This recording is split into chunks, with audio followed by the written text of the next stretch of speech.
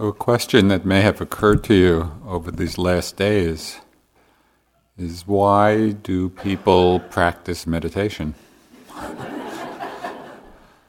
In our rather busy and fast-paced culture, why take time out for this kind of activity? Why, in fact, come on retreat, carve out this amount of time from one's life? Of course, people have many different motivations for coming to practice. Sometimes people come to practice as a way of stress reduction, just as a way of cooling out from the stresses and tensions of our daily lives. In fact, this has been a doorway for many people now, kind of in the mass culture, people seeing the value of this. Sometimes people come to practice as a way of sorting through deep or not so deep psychological or emotional suffering. There's a desire to understand the mind and how it works as a way of freeing ourselves from some kind of suffering that we're in. So that often brings people to practice. Sometimes people have a powerful aspiration for awakening, for enlightenment, for that radical transformation of understanding who we are, what this is about. What's interesting in observing myself and other yogis over all these years is that we may start with one particular motivation that brings us to practice, but very often it changes. As we practice, we open up to new possibilities, things we might not have even imagined when we began. And regardless of our aspiration, the path leads in just one way. It's a one-directional path. And the Buddha expressed it very clearly in the opening lines of the Satipatthana Sutta. Sutta means discourse, and the Satipatthana Sutta is the discourse on the foundations or the abidings of mindfulness. It's the discourse which is the source, really, of this whole meditative practice and many others. So it's a core teaching of the Buddha. And this is how he began. He says, "This is the direct path for the purification of beings, for the overcoming of sorrow and lamentation, for the disappearance of suffering and discontent, for the attainment of the true way, for the realization of nibbana, nirvana." What is the direct path? Namely, the four abidings of mindfulness, the very practice we're doing.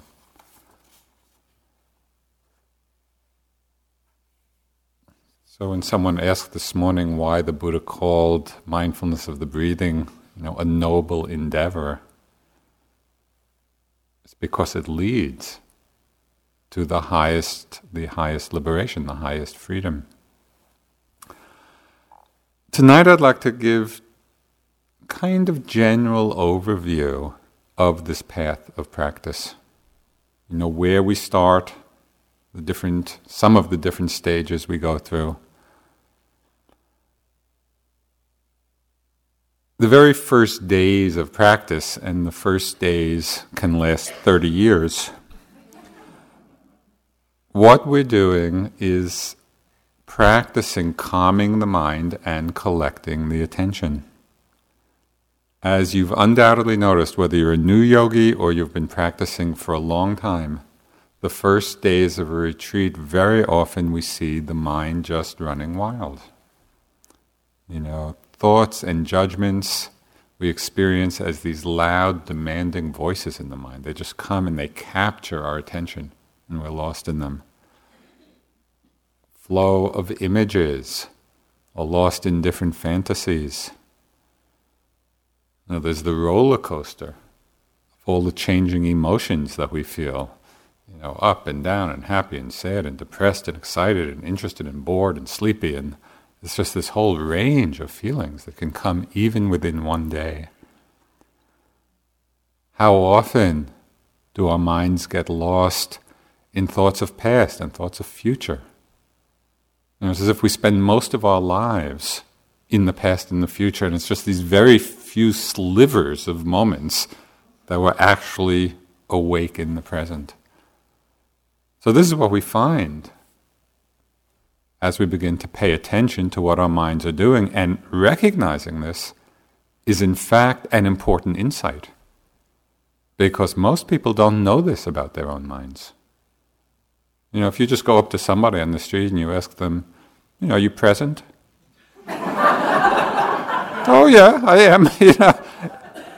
Because unless we stop and take a look, we don't know.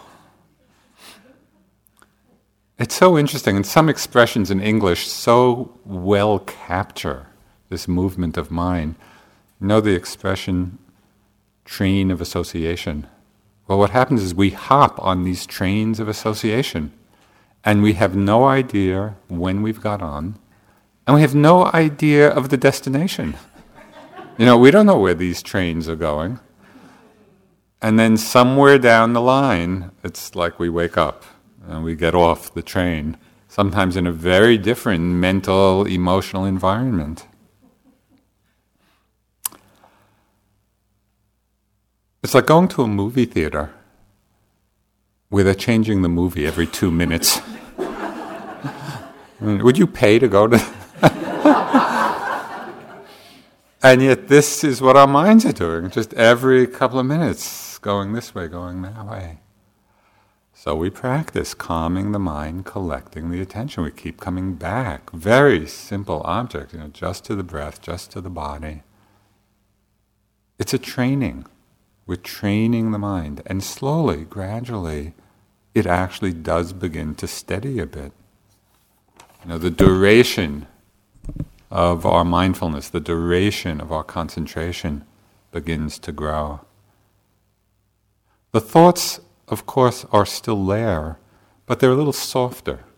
Instead of being so compulsive or so demanding, the thoughts recede a little bit more into the background. We really begin to experience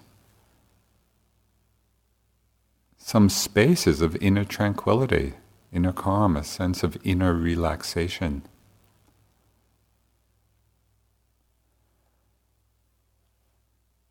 As our minds become less distracted, what happens is that we begin to feel our bodies in a very different way. Begin to feel what's going on in our bodies very intimately and very directly. And often, especially at first, what we feel may not be all that pleasant. As we become less distracted, we are often tuning in to feelings of tightness and tension and aching and places of contraction or stiffness. This is common, and you've probably experienced some of that in these last couple of days. Different kinds of discomfort, places of holding that we didn't even know were there. And this is, in one way, what's so valuable about the practice, even though it's difficult. We begin to see and feel what it is that we're carrying in our lives, rather than carrying it unconsciously and building on it.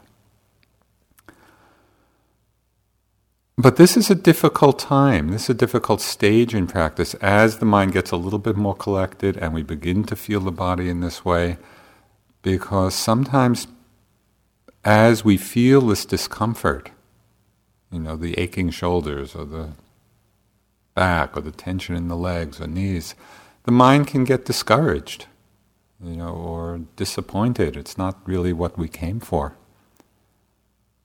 It's important to remind yourself that the experience of these feelings are actually a sign of meditative progress. It's not pleasant, But it's a sign that we are no longer distracting ourselves. We're actually more present to what is there. So it's a deepening of practice, even though it's difficult feelings. So it's helpful just to remember that, so you put it into some kind of context.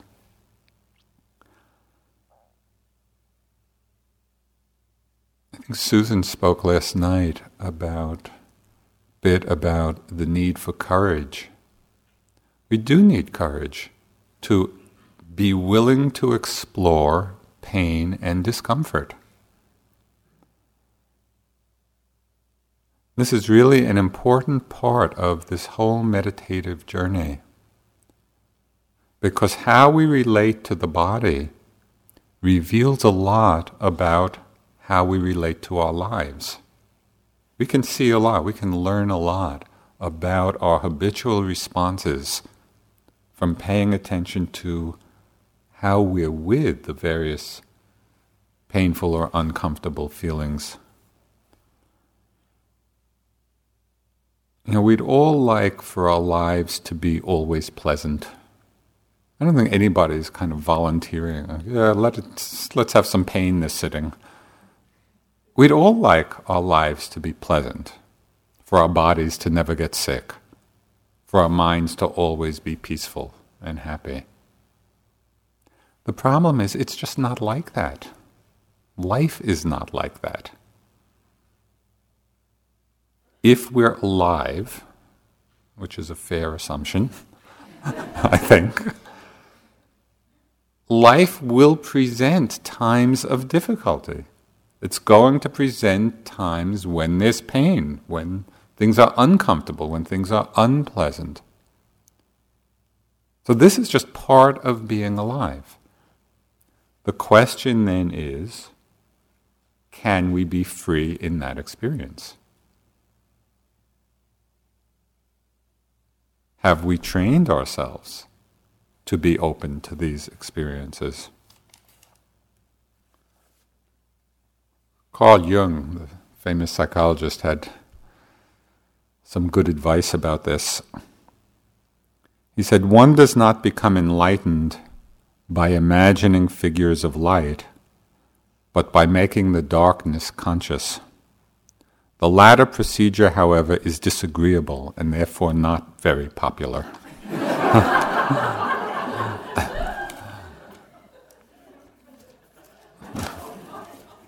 It is disagreeable. And yet this is the process of awakening. We're awakening to what is true. We're awakening to what is there and to explore more deeply the nature of it. So what are some of our more usual responses to pain, to discomfort, to things we're not wild about? Sitting or walking, and you feel some pain or tension in your body. One common response is that of fear or anxiety. Pain starts to arise, and you can just feel the mind contracting out of fear. And what's so interesting about this particular pattern, is that mostly it's not fear about the moment's experience. It's fear about the imagined experience of the next half hour. We have some little bit of pain, or a little bit of discomfort, or even quite a bit, and in the moment the mind may be fine. But then we start how will I ever endure this till the end of the sitting? So be watchful of that. Because it's not really a response to what's there, it's a response to what we imagine.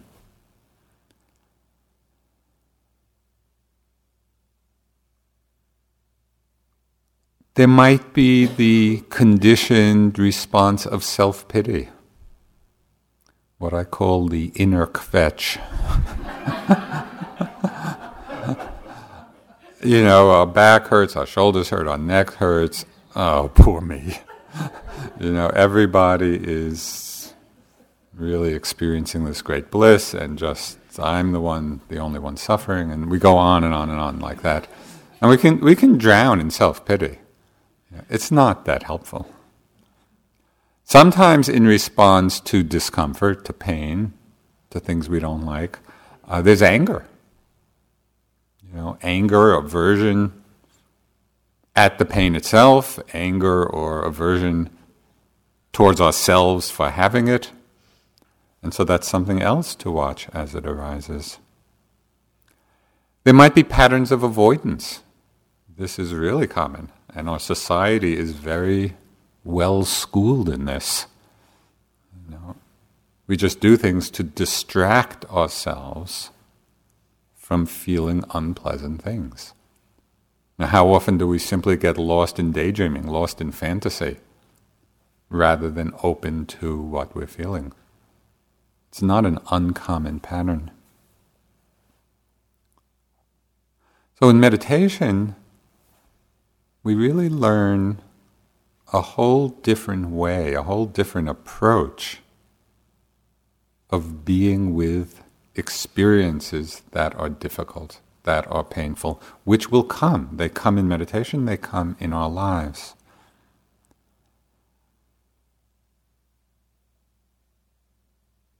Most fundamentally, it's the practice of softening, of opening, of allowing, of making the space for whatever is there to be there.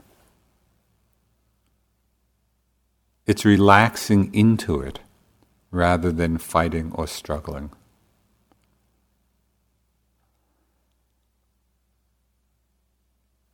A mantra that I've used a lot in my practice, and it's kind of a magic mantra.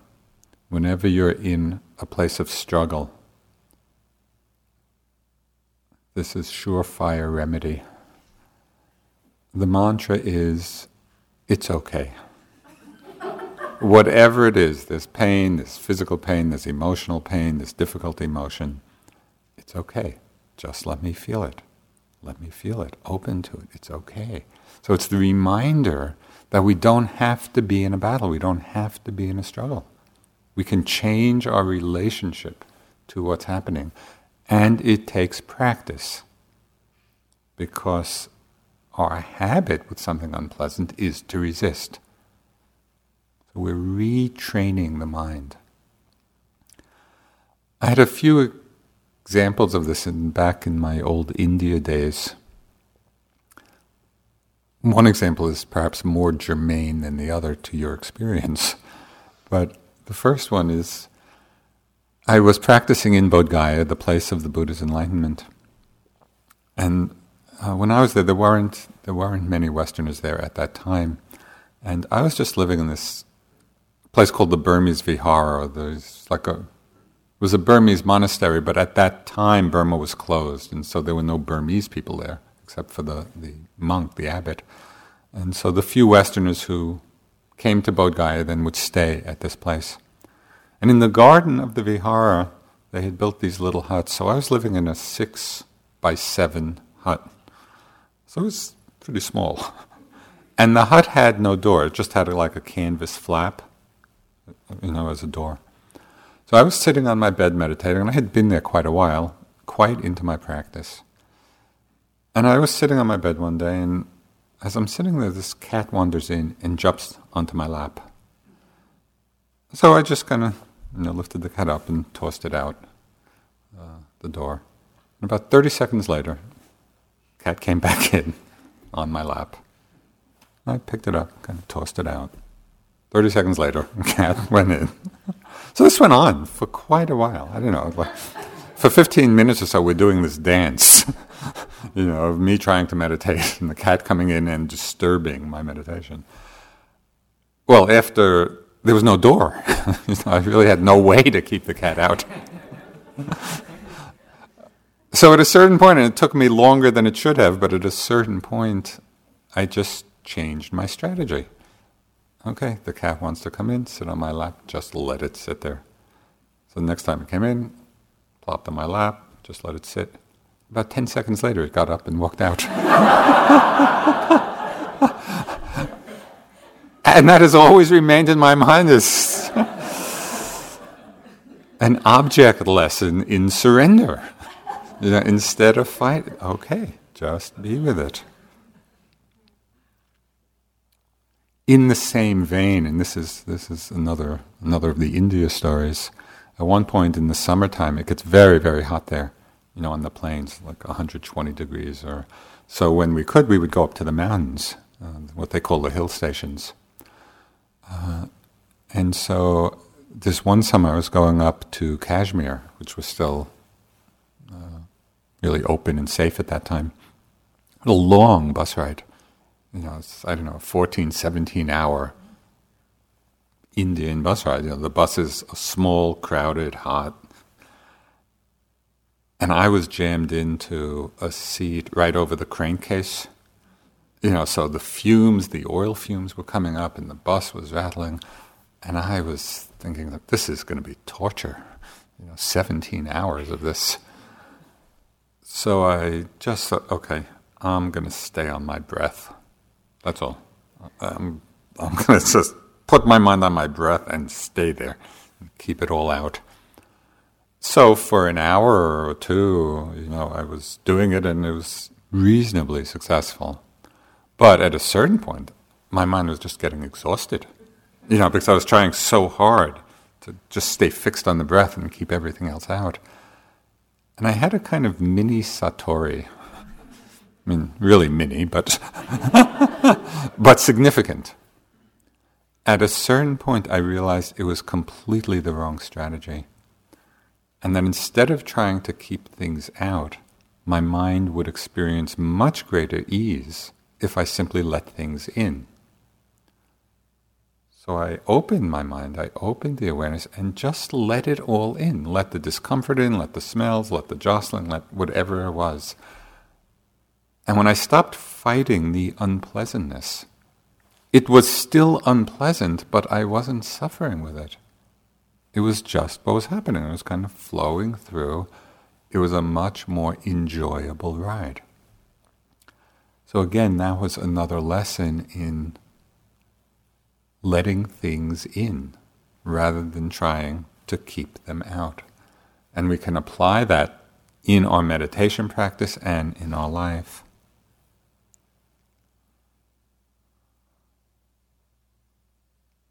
So that's the first change of strategy for dealing with discomfort. Surrendering, softening, opening, letting it in. The second takes it a step further, and we use the power of our mindfulness and our investigation to really go deeply into the feeling of the pain. So, for example, you're sitting, and maybe there's a pain in the back, or the shoulders. So the first thing we do is just go to that general area and recognize, oh yeah, there's painful feeling in the back. That's just the first step. Then see if you can recognize what the particular sensations are. So don't just stop with the recognition, oh, I have a back pain. Look more carefully, more deeply, what are the sensations I'm calling pain? Might be burning, might be tightness, might be throbbing, might be pulsing, might be stabbing. But they're very particular sensations. Second step is to connect deeply enough with the sensations so we see what they are. Third step, within that area of sensation, see if you can bring your mind to the particular pinpoint of maximum intensity. Within the whole area of sensation of pulsing or throbbing or heat or whatever, if you look carefully, you'll see most likely that there's one point in particular that's like most intense. Well, go to that pinpoint of intensity and see what happens to it. Very often, you may notice that particular pinpoint of sensation changes or moves or disappears, and the mind jumps to another pinpoint of intensity, and then another. It's like following the dots. What this does, seeing in this way, reveals to us, not theoretically, it reveals to us in our very direct experience that pain is not some solid thing. That what we call pain is actually an energy field of changing sensations. There's a lot going on in that experience of what we call pain. And we can look at it more precisely, more intently. And after doing that for some time, you can back up and see the whole area again, and you play going in and then becoming broader in your awareness.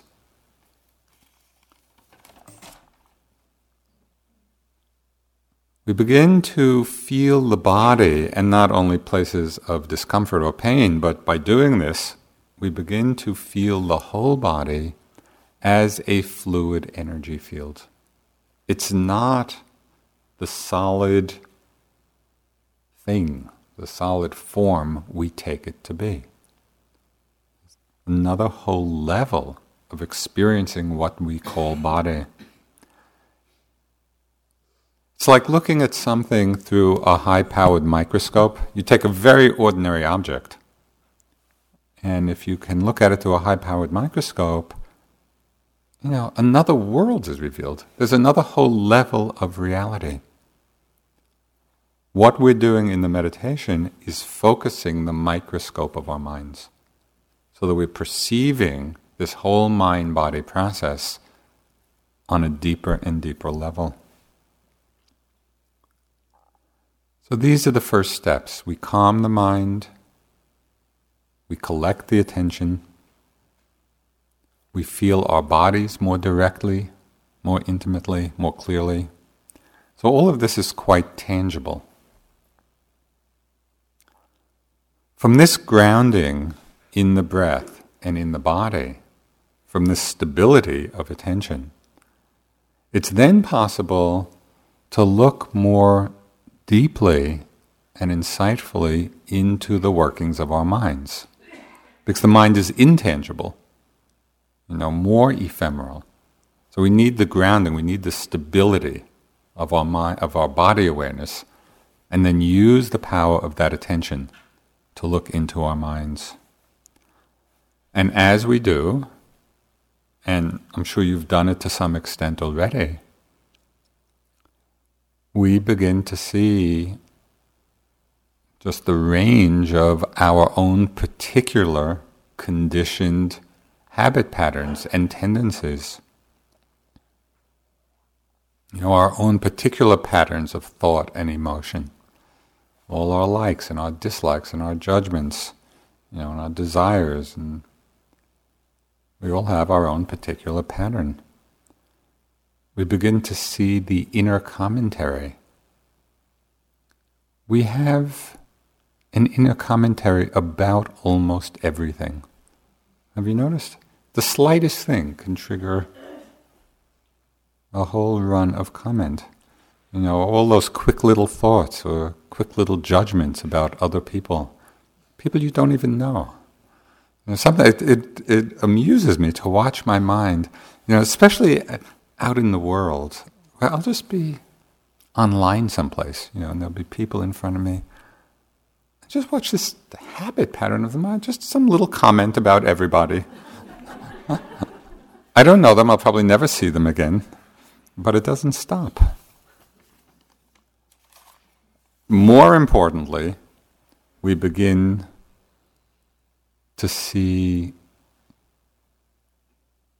the amazing amount of projection we have about other people, particularly those closest to us. As we watch our minds, it's quite astounding to see how much we live in the world of projection. Our own mind-created impression of how another person is, of what they're feeling. And often it's very inaccurate.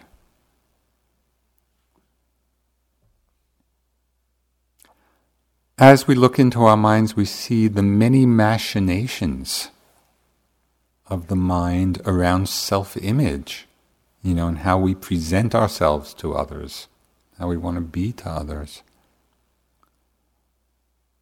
One point I was on a retreat, this was in Australia with Sayadaw U Pandita, and he was our Burmese teacher, and very strict, very demanding teacher, and so the retreats are very intense, and everybody is really observing the silence very strictly and moving slowly. And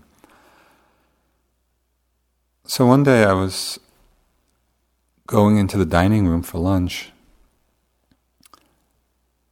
and I was second on line for lunch. I'm going through the line, and the first person went in and was lifting the pot cover off, the pot of food, and the person in front of me dropped it, and it made this huge clattering sound. And the first thought in my mind was, it wasn't me.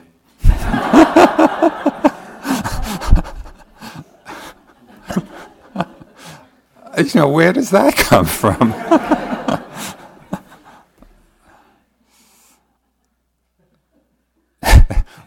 In one interview, a yogi once came in in recognizing this nature of the mind. They said to me, the mind has no pride. And it's so true. I mean, we see these patterns. It will just do anything. So it's very helpful to realize and to recognize that all of us are a package of qualities. All of us are this package of wholesome, skillful qualities and unwholesome, unskillful qualities. Unless any of you are a totally purified saint, there's a lot of stuff that is going to arise in the mind. If we can see that and recognize it and relax behind it all, just see, that's what arises, then our mind becomes a lot more spacious. We're not so driven either to act on all of these things or to deny or repress them. We just create the space for them to arise and to flow through.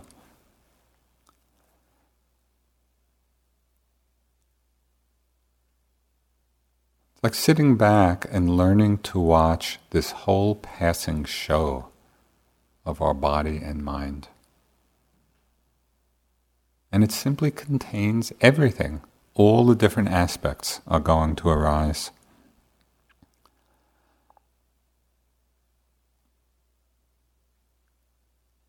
One of the most essential meditative qualities that develops in our ability to relax and simply watch the passing show is a sense of humor. A sense of humor about ourselves, a sense of humor about others, where we're not taking ourselves and our minds so seriously because we see over and over again how ridiculous it can be. A sense of humor is very helpful. I recommend it to you. Because it brings about a lightness of heart and more self-acceptance and a lightness of heart and compassion for others. It becomes increasingly clear that the more accepting, the more clearly we see, and the more accepting we are of all the different parts of ourselves, the more accepting we can be of the different parts of everyone else. It makes for a much easier way of being and relating in the world. And the poet W.H. Auden expressed it very succinctly. He wrote, "Love your crooked neighbor with all your crooked heart." And it's just that acknowledgement.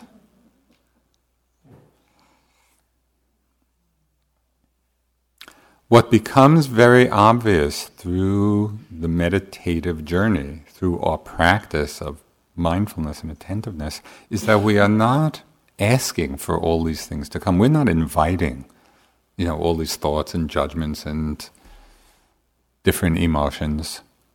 They are just coming out of conditions.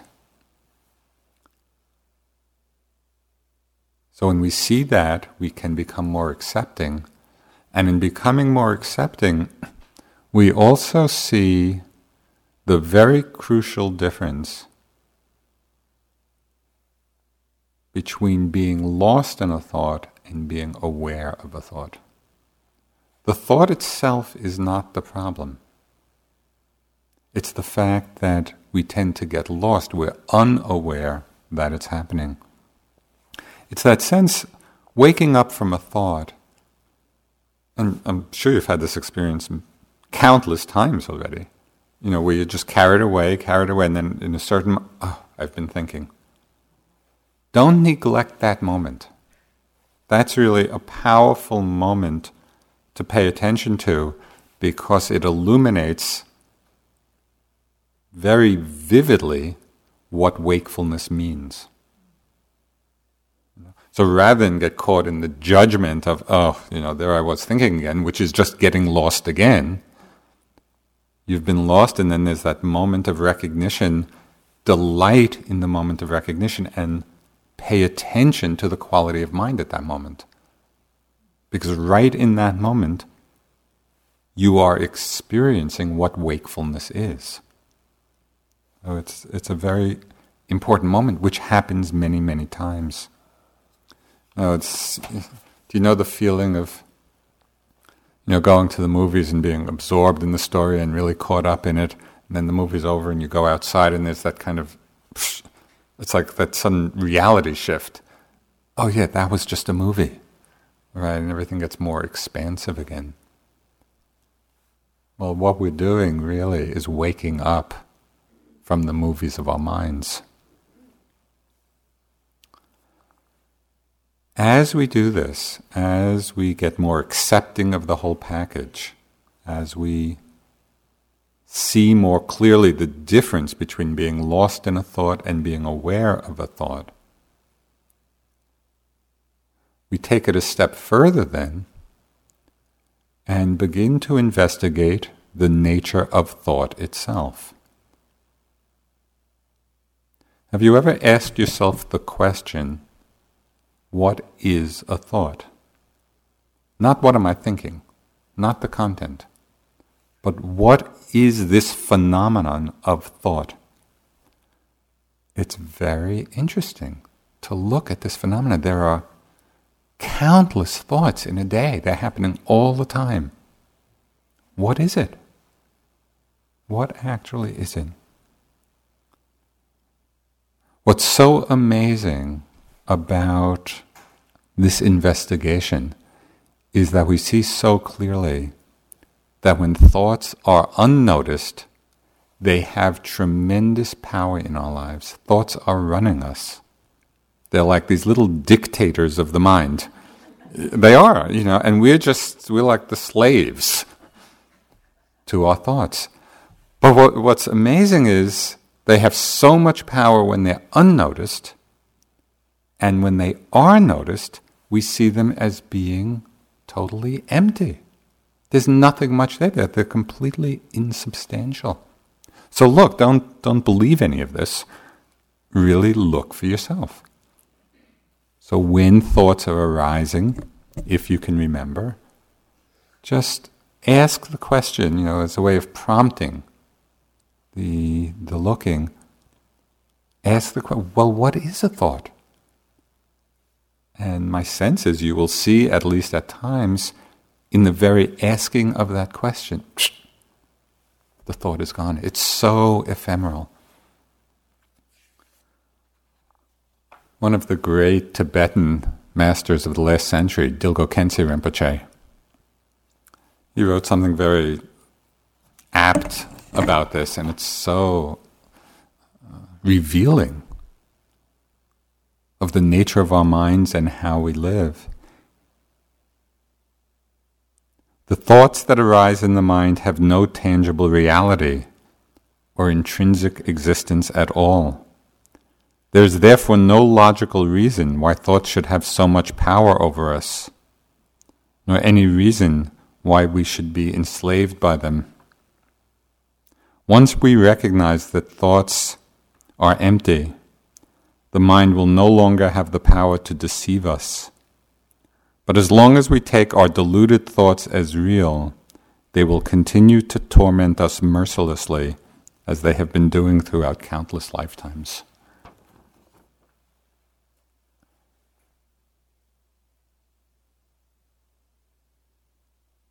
Just that illuminates the power of mindfulness.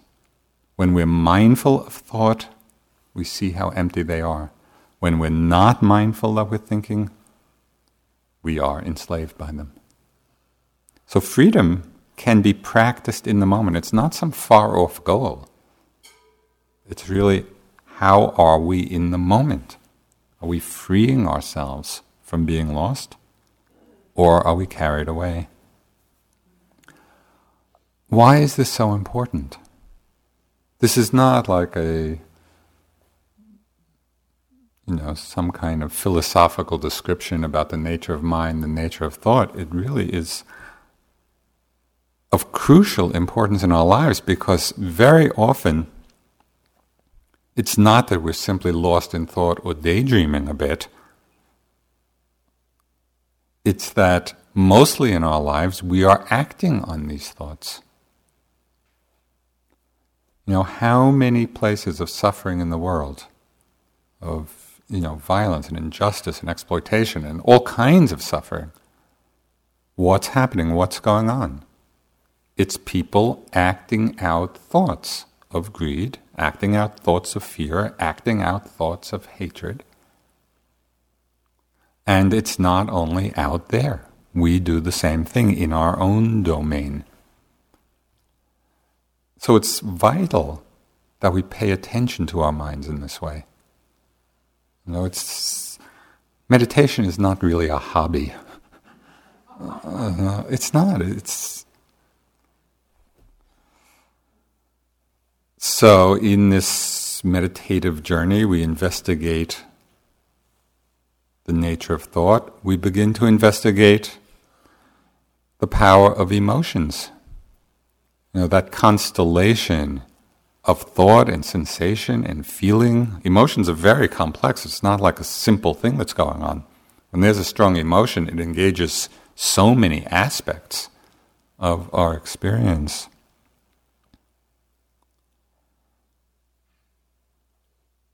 Emotions are challenging in terms of awareness and mindfulness, because we so easily identify with them and personalize them. Although thoughts are subtle, it's not that difficult to see that they arise and pass, and we, when we pay attention, we can get a sense of their empty nature. But when there's a strong emotion, it feels like I'm the one who's sad, I'm the one who's angry, I'm depressed, I'm sad, I'm grieving, I'm happy, whatever it is. It takes a lot of practice of mindfulness, of openness, of surrender, of attentiveness to include the whole experience of our emotions in the field of awareness. Sadness arises, happiness arises, anger arises. Can you be with the emotion in the same way that you're with a sound? That's a challenge. You can be sitting here, mind very open, very spacious, sounds arise and pass, and they might be pleasant sounds, they might be really grating, annoying sounds. But I think we all have the sense of what it would be like just to sit and be non-reactive. We just create the space and allow the sounds to come and go. We're hearing it, we're not avoiding it in any way, but the mind is resting in that place of openness. Our challenge is to be with emotion in exactly the same way, because it is also another arising phenomena. It arises out of conditions, it's there, it changes. It's like cloud formations in the sky. Certain conditions come together, clouds form, the conditions change, the clouds disperse. The sky remains unmoved. Or can we make our minds, our hearts like the sky?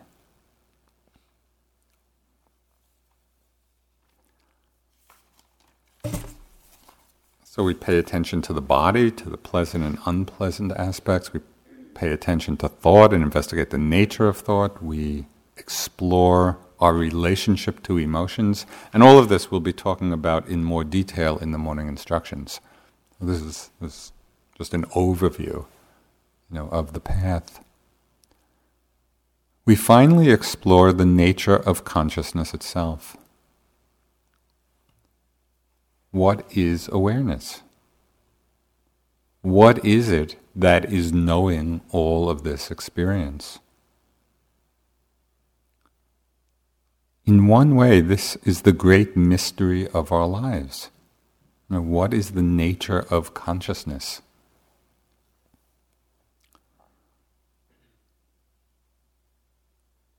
When we try to look for it, where is it? There's nothing to find. It's like looking for space in the room. I know it's here someplace because it's immaterial. And yet, this knowing or awareness is happening moment after moment after moment. It's really, I experience it as a kind of miracle.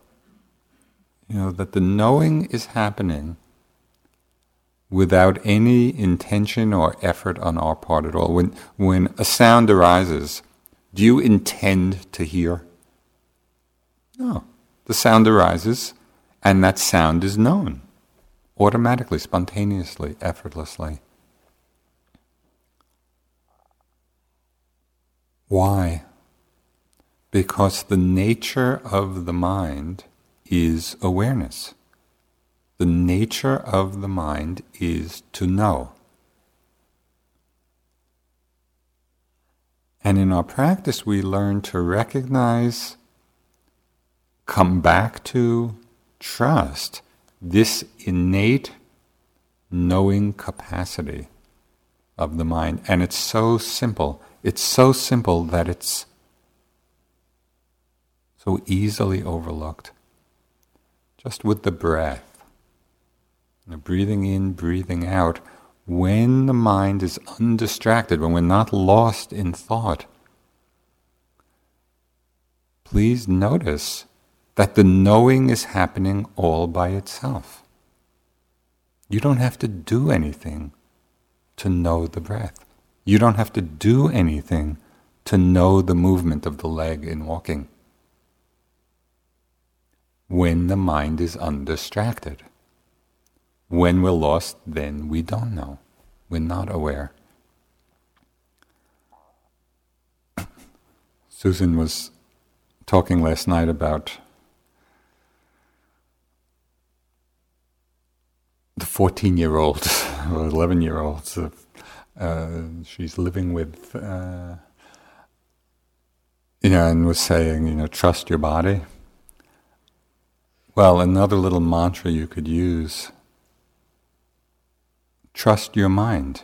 It knows how to know. That is its nature. So you don't need to be struggling in order to be aware. It's simply being present. And notice that when you are present, the knowing is happening all by itself.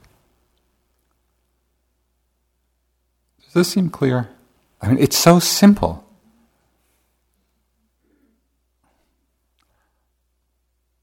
You have 7 more days to practice. I emphasize it because so often as people engage in meditation, there are self-imposed struggles, of getting something or gaining something or struggling to pay attention. And it's much more a process of coming back into the nature of the mind, coming back from being lost, coming back from being distracted. The awareness is already here. So just see if you can play with that and remember that as you practice.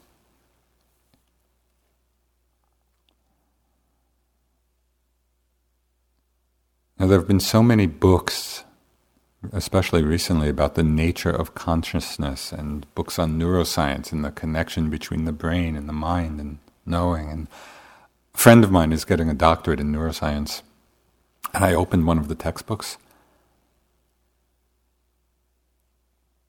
I don't think there was a single paragraph that I could understand. I mean, it was because it's a whole language which I didn't know. And I was so grateful that there was actually a very direct way for us to experience and explore the nature of consciousness. I mean, that studies kind of from the outside, the medical aspect, the physiological, but we don't need to do that to understand ourselves and to understand the mind. All we need to do is look. When I first went to India, I'd been in the Peace Corps in Thailand and got connected to the Buddhist teaching and wanted to continue my practice. So I went back to India to look for a teacher. And the very first thing my first teacher, Munindraji, said, and it's what totally captured my interest. It was so simple. He said, if you want to understand the mind, sit down and observe it. That's all. There was nothing to believe. There was no dogma. There was no ritual. It was such common sense. How else can we learn about our minds except by sitting down and observing it? So this is our practice.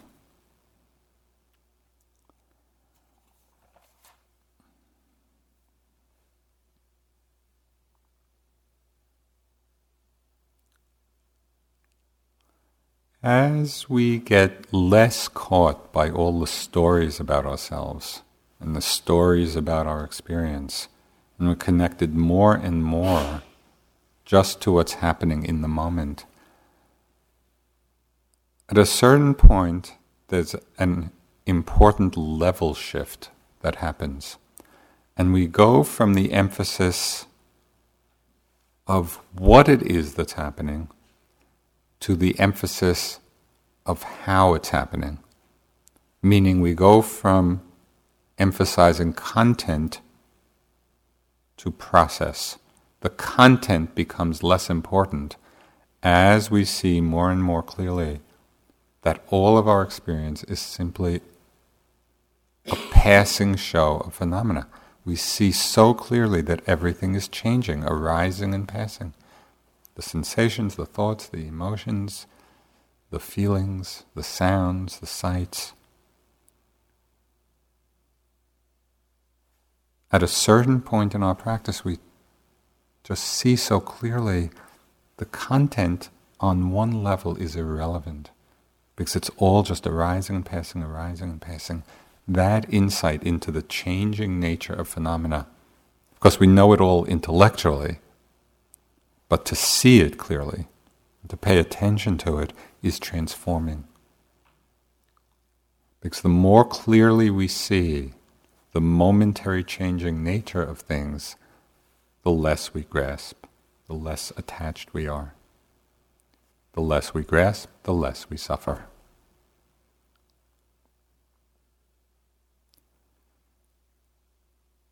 Thich Nhat Hanh, the Vietnamese Zen master and poet and peace activist and really wonderful teacher,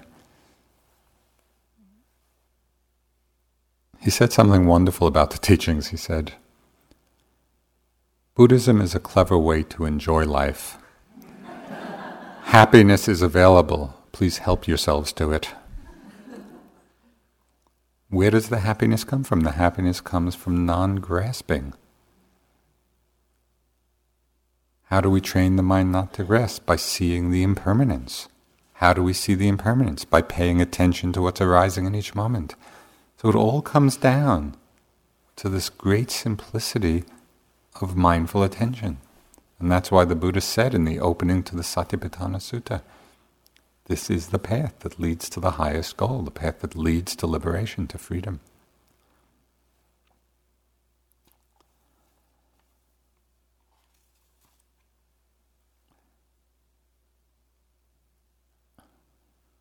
Lastly, we can understand that this entire unfolding journey, starting with calming the mind and collecting the attention, opening to the body, learning to relate to the unpleasant as well as the pleasant, investigating the nature of thought, of emotion, of recognizing the very nature of awareness, the innate wakefulness of our minds, seeing the impermanence, letting go of grasping, all of this can be held in the larger understanding that we are not doing this for ourselves alone. And this is contained in most beautiful teaching in the Dharma, what is called bodhicitta. And bodhi means wisdom or awakening, citta means heart. So this heart mind of awakening, and it refers to the aspiration that our mind, that our practice, that our lives can be dedicated to the benefit of all beings. So we undertake the practice based on that motivation. That we're not doing it just for ourselves. We're doing it to be of benefit to all others. And it gives a tremendous energy. Sometimes if we think we're just doing this for our own welfare, which is a great thing in itself, because it will inevitably help others, but we can get caught up a little bit, in our own particular struggles. I found that by putting that motivation up front, rather than seeing it just as an inevitable outcome, but right up front, may my practice, may my life be for the benefit of all. And it's just planting the seed. This is a vast aspiration. This is not some small thing.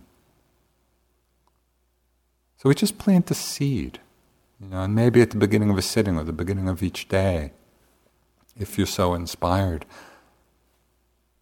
to reflect simply on that aspiration, articulating it in whatever way resonates with you. May my life, may my practice be for the benefit of all. At the end of a sitting or the end of a day, dedicating the merit, of our efforts. I'd like to close with a teaching by one of the greatest of the Thai forest masters. He was like the grandfather of the whole Thai forest tradition. He was renowned as this great enlightened being, and all kinds of... There's a biography of him. His name is Ajahn Mun. And his biography, there's lots of magical stories about things that had happened. But through all of that, there's just this very pure vein of wisdom. So this is from that book, his biography. He said, "Of all the many things that people value and care for in the world, the mind is the most precious. In fact, the mind is the foremost treasure in the whole world, so be sure to look after it well. To realize the mind's true nature is to realize Dhamma, or Dharma. Understanding the mind is the same as understanding the Dhamma. Once the mind is known, the Dhamma in its entirety is known. Arriving at the truth about one's mind is the attainment of nirvana. Clearly the mind is a priceless possession that should never be overlooked."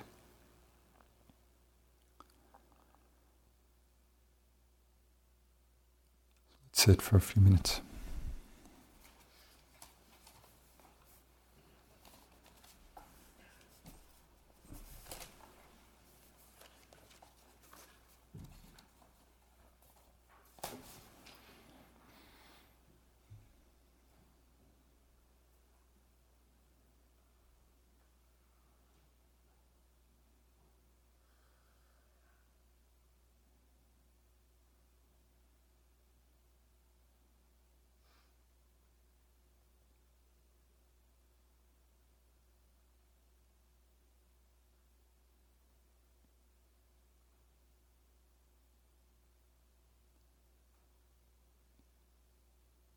When you're undistracted, see how effortlessly each breath is known.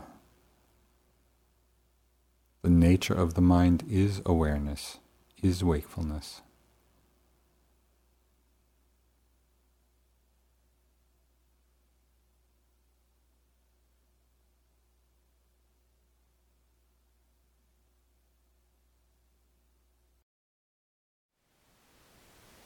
Thank you for listening.